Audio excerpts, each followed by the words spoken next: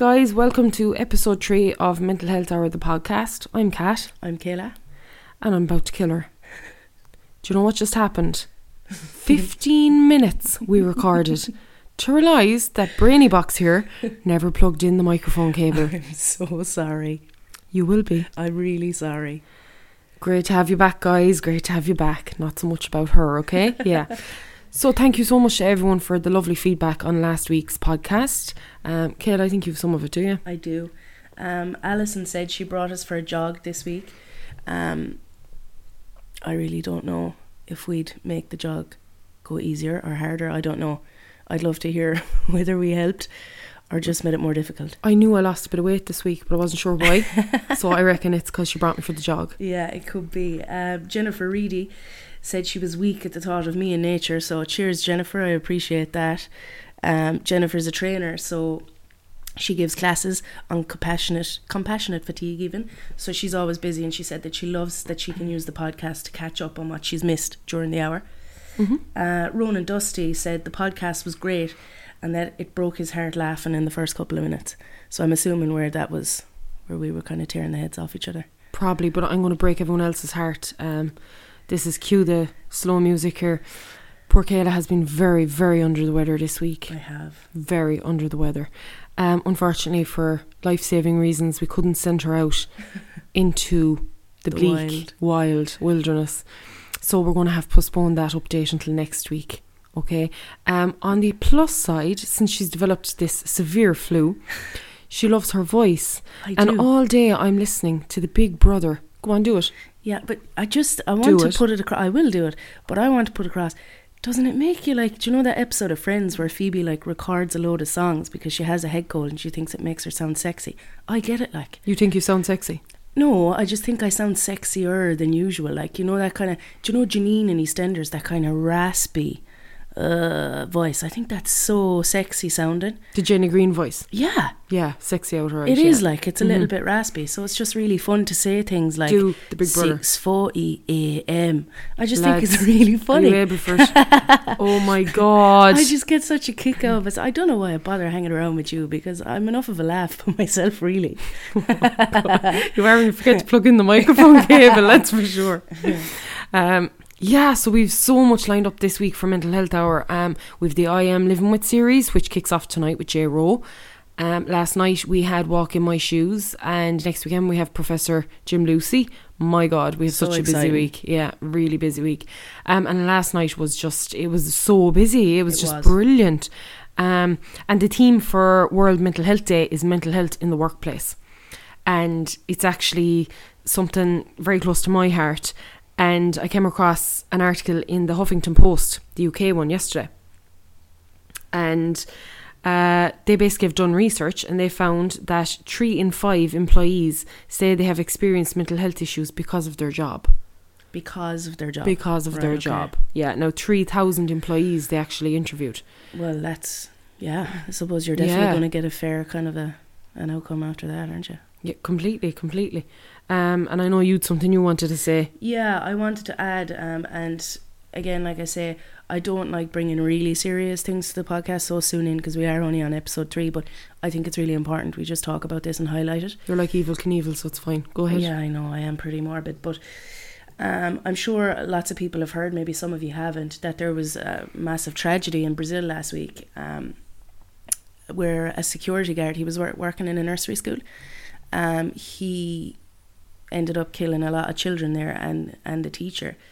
And so I was kind of reading this and I was reading different articles on Facebook and stuff, which I tend not to do because anything you read on Facebook, let's be real, can be just ridiculous.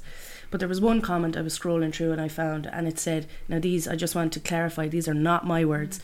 This is what was written in the comment. I'm not going to say her name or anything, but it was, other countries have regulations in place, so those with mental illness or instability or criminal convictions are not working in childcare or vulnerable people care. So she's putting mental illness and criminal convictions in the one category. In the same sentence. How can she do that? I wanted to bring it here because I was so angry when I read this, Katrina. Honestly, I was really, really angered and frustrated, and I can feel anger building in me again, so I'm not going to stay on it for too long. But what I want to say about that comment, I wouldn't even call it a comment, is it's the very definition of stigma. Congratulations, woman, you have actually given us the definition of stigma in one quick sentence. And I hope that anybody who's read your comment uses it as an example, young people especially, of what not to grow up to be. Yeah, it's a poorly educated, oh my goodness, like, ignorant comment to make. And the thing I want to say as well, just off the back of that, is there's a very real difference, right, between people suffering with mental ill health and an evil person.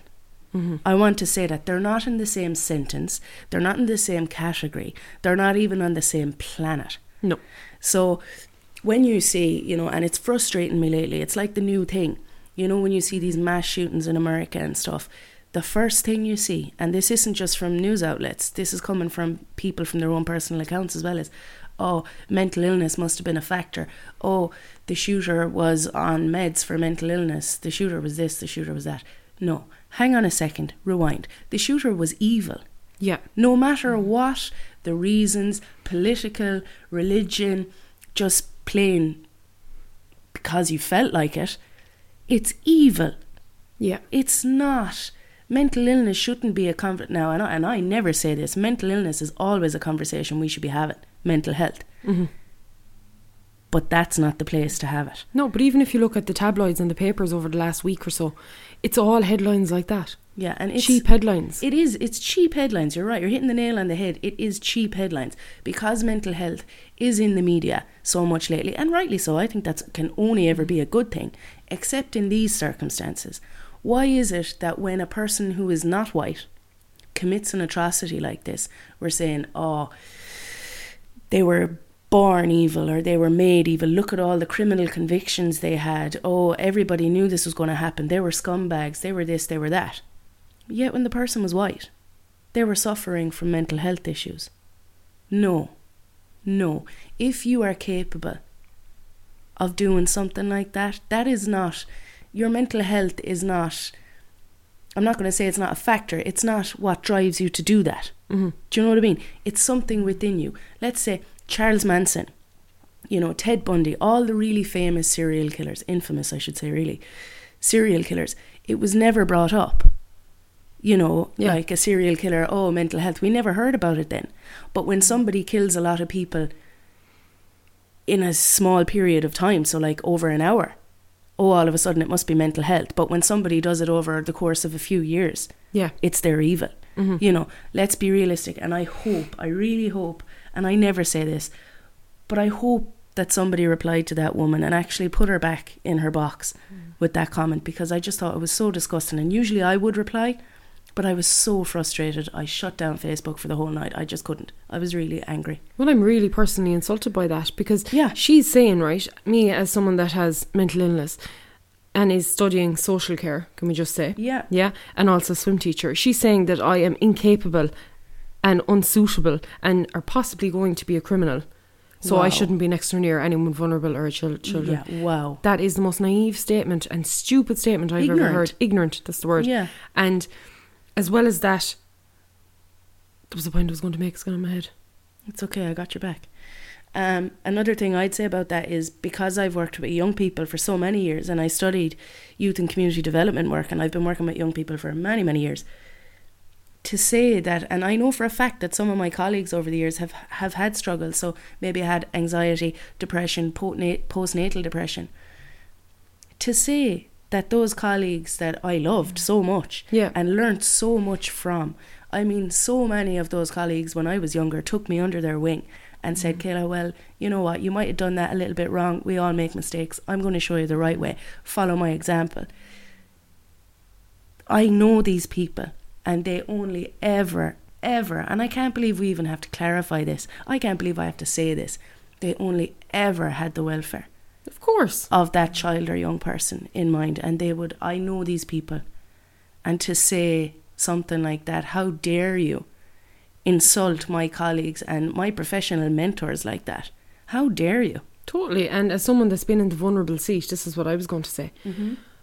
You truly appreciate someone who has lived experience of what you're going through. Absolutely. And for a child, they sense it off you. And the elderly, the vulnerable, they all sense it off you, whether you're being true, whether you've had the experience, whether, you know, it's from our lows that we learn the greatest.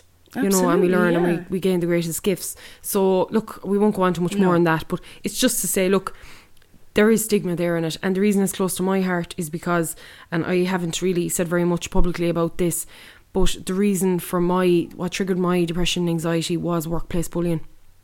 And this year, after 5 years of court cases, extreme frustration, I finally won the constructive dismissal case, thankfully. And the reason I took that was because I believed this shouldn't happen to one more person. And it wasn't that there was a financial gain, which there was never my motive, and thankfully wasn't, because they wriggled out of that as well. But at the end of the day, I wanted to prove what you did was wrong. And for me, I disclosed how I was feeling, that look, I'm extremely anxious, you know, all this. I was then sent to a company doctor. Company doctor treated me like, in my opinion, crap. I came out even more upset than I went in.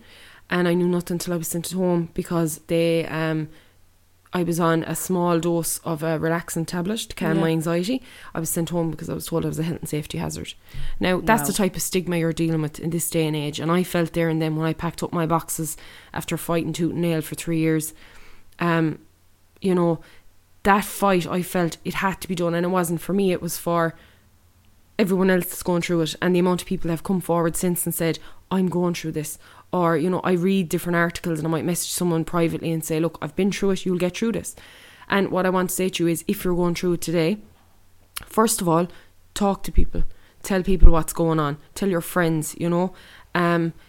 You will get through this. And, you know, at this point, it is probably a good time to mention as well, if you do need someone to talk to, the Samaritans are there. It's a free phone number, 116 123, isn't it? Yeah. And, you know, definitely reach out. And that's from anywhere. So if you're listening from the UK or whatever, it's still the same number. You can go ahead and ring them. Completely. Now, we're going to move off that topic. And what I want to talk about next is more upbeat. And it's about journaling, actually. Okay. Yeah. So journaling is something that I personally adore. And I think it's a great release. It's a great outlet. So we asked people on last night's hour, do you journal or use expressive writing daily? And if so, what does it do for you? Okay. So Grow Ireland tweeted, in Grow we have gratitude progress journals to encourage reflection and writing. Progress becomes evident when looking back. I think that's lovely. That is a nice, Yeah.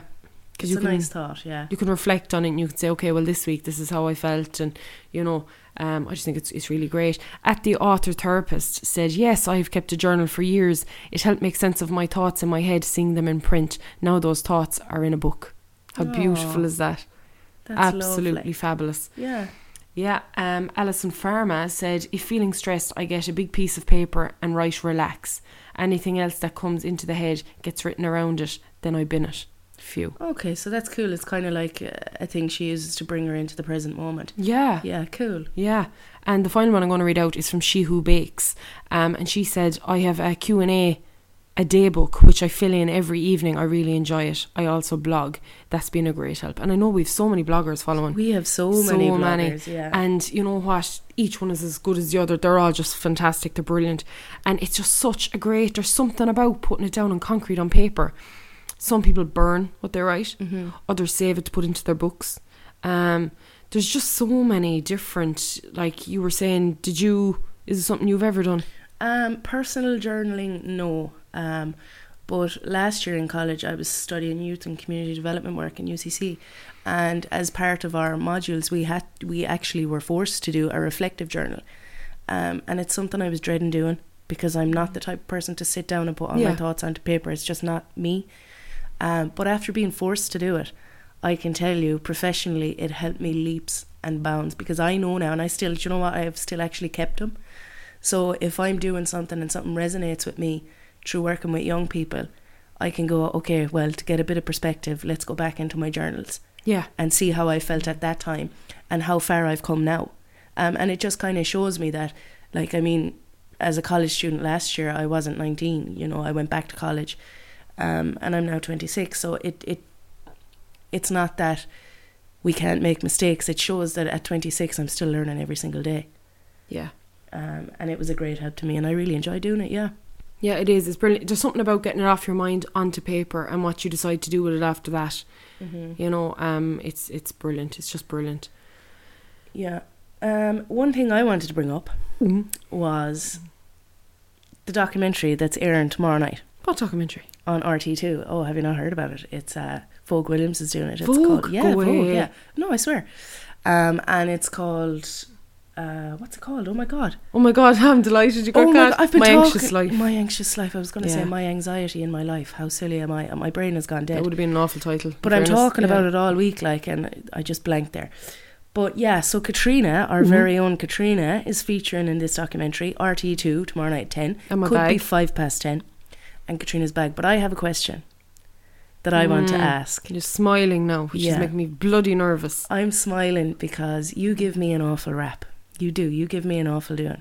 And there's something around this documentary that you never thought anybody would find out. But I'm going to bring it. What is it? I have a question. Don't I'm look at my starting to notes. bloody sweat here. Go on. Be honest with the public. Did you steal something from RTE2? How do you mean? What did you steal? I did. What did I steal again? I know what you stole.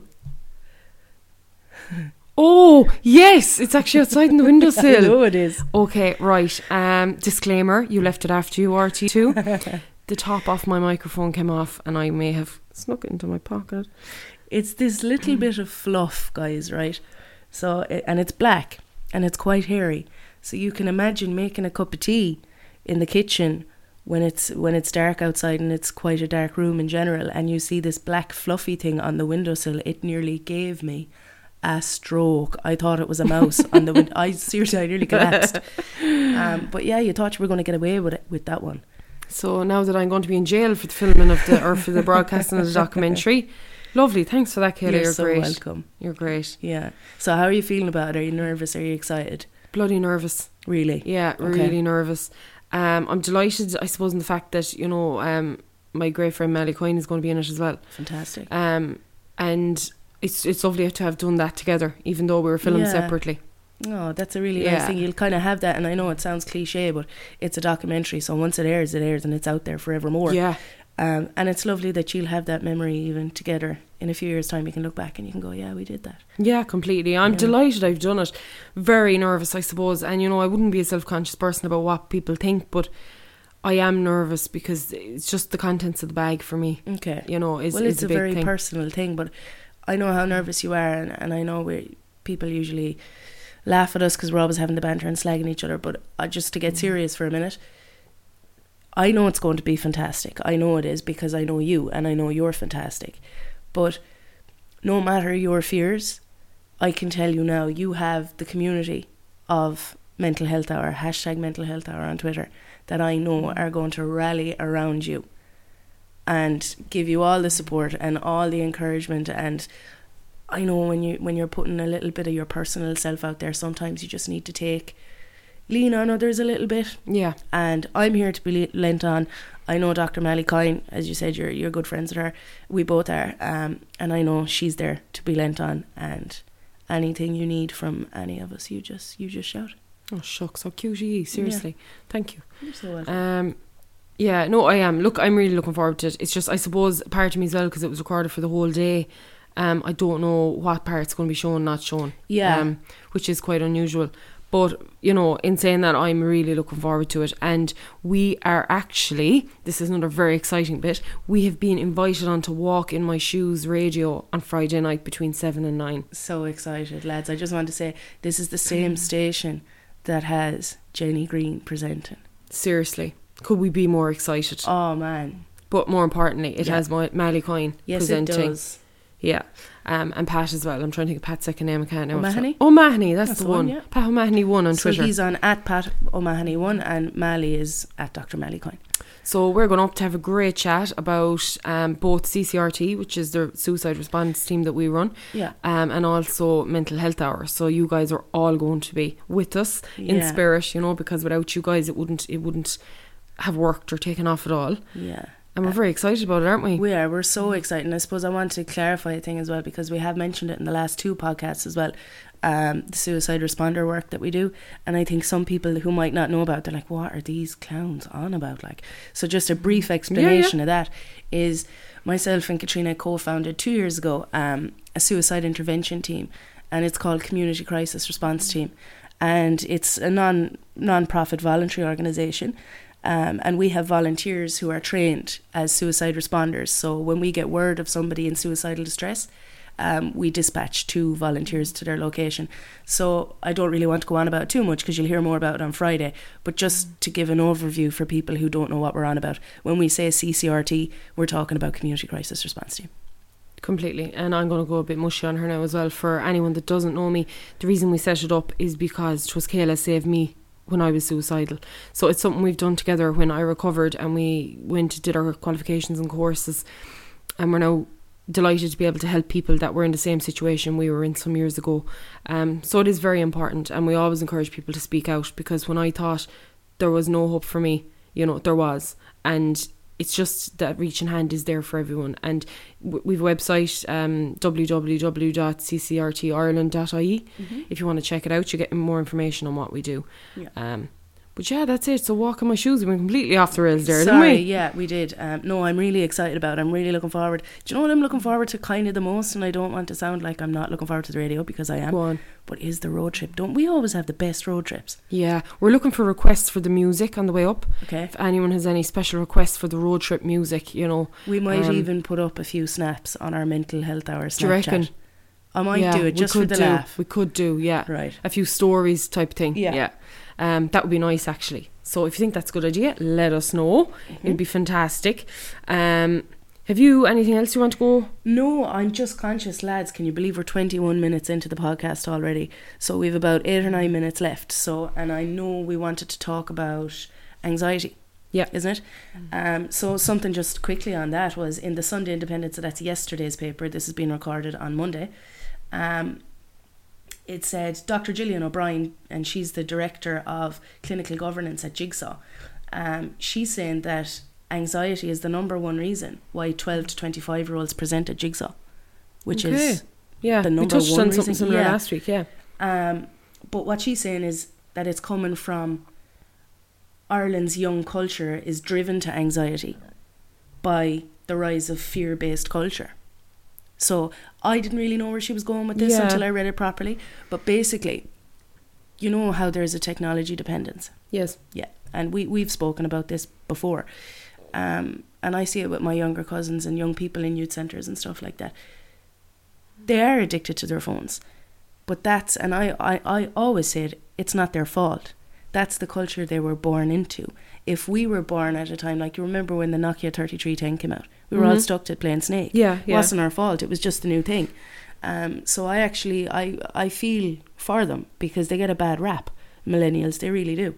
But what she was saying is that because news is so instant now, they're not getting the news from, say, the likes of Sky News or CNN or all this, where it's kind of tailored and it's spoken by professionals. I don't know how professional some of them are, but you know, it's spoken about in a realistic and kind of toned back setting.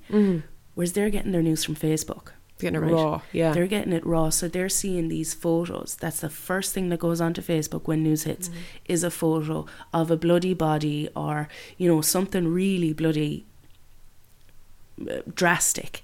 So straight away, and as well as I do, a picture will trigger an emotional response. An emotional response to something scary is always going to trigger fear. Of course it is, yeah. You know what I mean? And that's what I think she's trying to say. I don't want to be putting words in her mouth, but that's what I think she's getting at, is that this fear is driving people to anxiety. Anxiety is just building in our young people now because of this constant pictures of this, pictures of that. And I just thought it was a really important point to bring up. And as well as, and I'm going to emphasise the point again, millennials get an awful bad rap. They really do. They do, but I don't know. I wouldn't be blaming it all on there. Like you were saying, yeah, it's phones and it's whatever. Yeah. I certainly wouldn't be blaming it on that. I see situations with different people now, and they can't have their children booked into enough activities. Yeah, the children that's haven't true. time to sit down. That is true. From the time they can run, they're booked into football, hurling, camogie. They'll go to gymnastics. Followed by the gymnastics, they'll go on and do their horse riding. From there, then they might have an old snack bar or whatever. They'll go on and they'll do swimming, or like, where's the sit down time? Yeah, that's very true. You know, like there's so many factors, you know, and then you look at obviously the societal impact. There's so many. Like, I don't know. I don't think you can say, you know, one thing causes everything. Yeah, no, and that's not what I'm trying to say. I don't know. And like I said, I don't want to be putting words in anybody's mouth, but I just thought it was an interesting point, and I totally agree. Totally. You can't make a blanket statement like that. But the one thing as well in that, and this is something I've spoken about before as well, is technology dependency is making it difficult for not just young people, but for us as well, to maintain real life connections with people. Oh yeah, absolutely. And do you know what I think is really sad is that, and people are going to laugh at me when I say this, but I think conversation is an art. Yeah. And it's an art that we're actually slowly losing. Completely. No, you I'd know, agree. I've seen it in doctors' waiting rooms. You know, now before it used to be in how's your mother, and Jesus, will you tell her I was acting? And you know, you'd have that big long conversation. I remember I was in a doctor's surgery once. I was only young, really quickly, and this old guy came in and sat next to me. Never seen him in my life before, and he was all like, "And how are you?" And I was, "Oh, I'm grand. And how are you?" And he goes, "Well, if you shook me, I'd rattle." I just thought that was so funny. But you know, that was me as a young person engaging with somebody I never knew before. Yeah. Now I go into the doctor's surgery and I am as guilty as this as the next person. Straight away I will take out my phone just so I do not have to make eye contact with anyone. I don't have to speak to someone. It's like, I don't want you to ask me how I am. I don't know you. Get away from me. It's like a fear thing.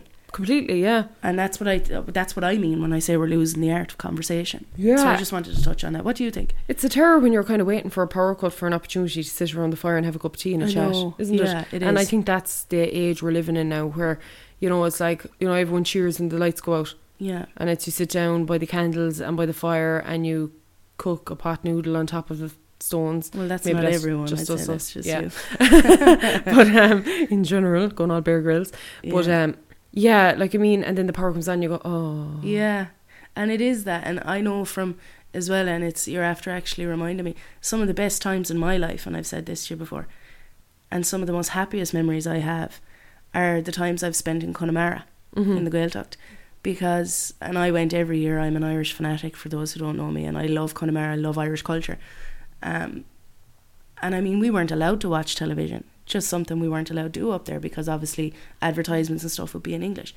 And I remember that time in the evening was spent sitting around the kitchen table with Irish traditional music playing, because obviously there's no lyrics in it, so you can't speak English. But, and you know, a little small child then, the Banantee's child would come in and do a little dance, or she'd sing a song, or somebody would read some Irish poetry, and we'd tell stories, and you know, the far auntie, the man of the house would come in, and he'd tell you stories from long ago, and it was just some of the most wonderful, wonderful memories that I have are actually when technology was not there. And now when I think that, I come home, I sit on the couch and I'm straight in checking the news on my phone.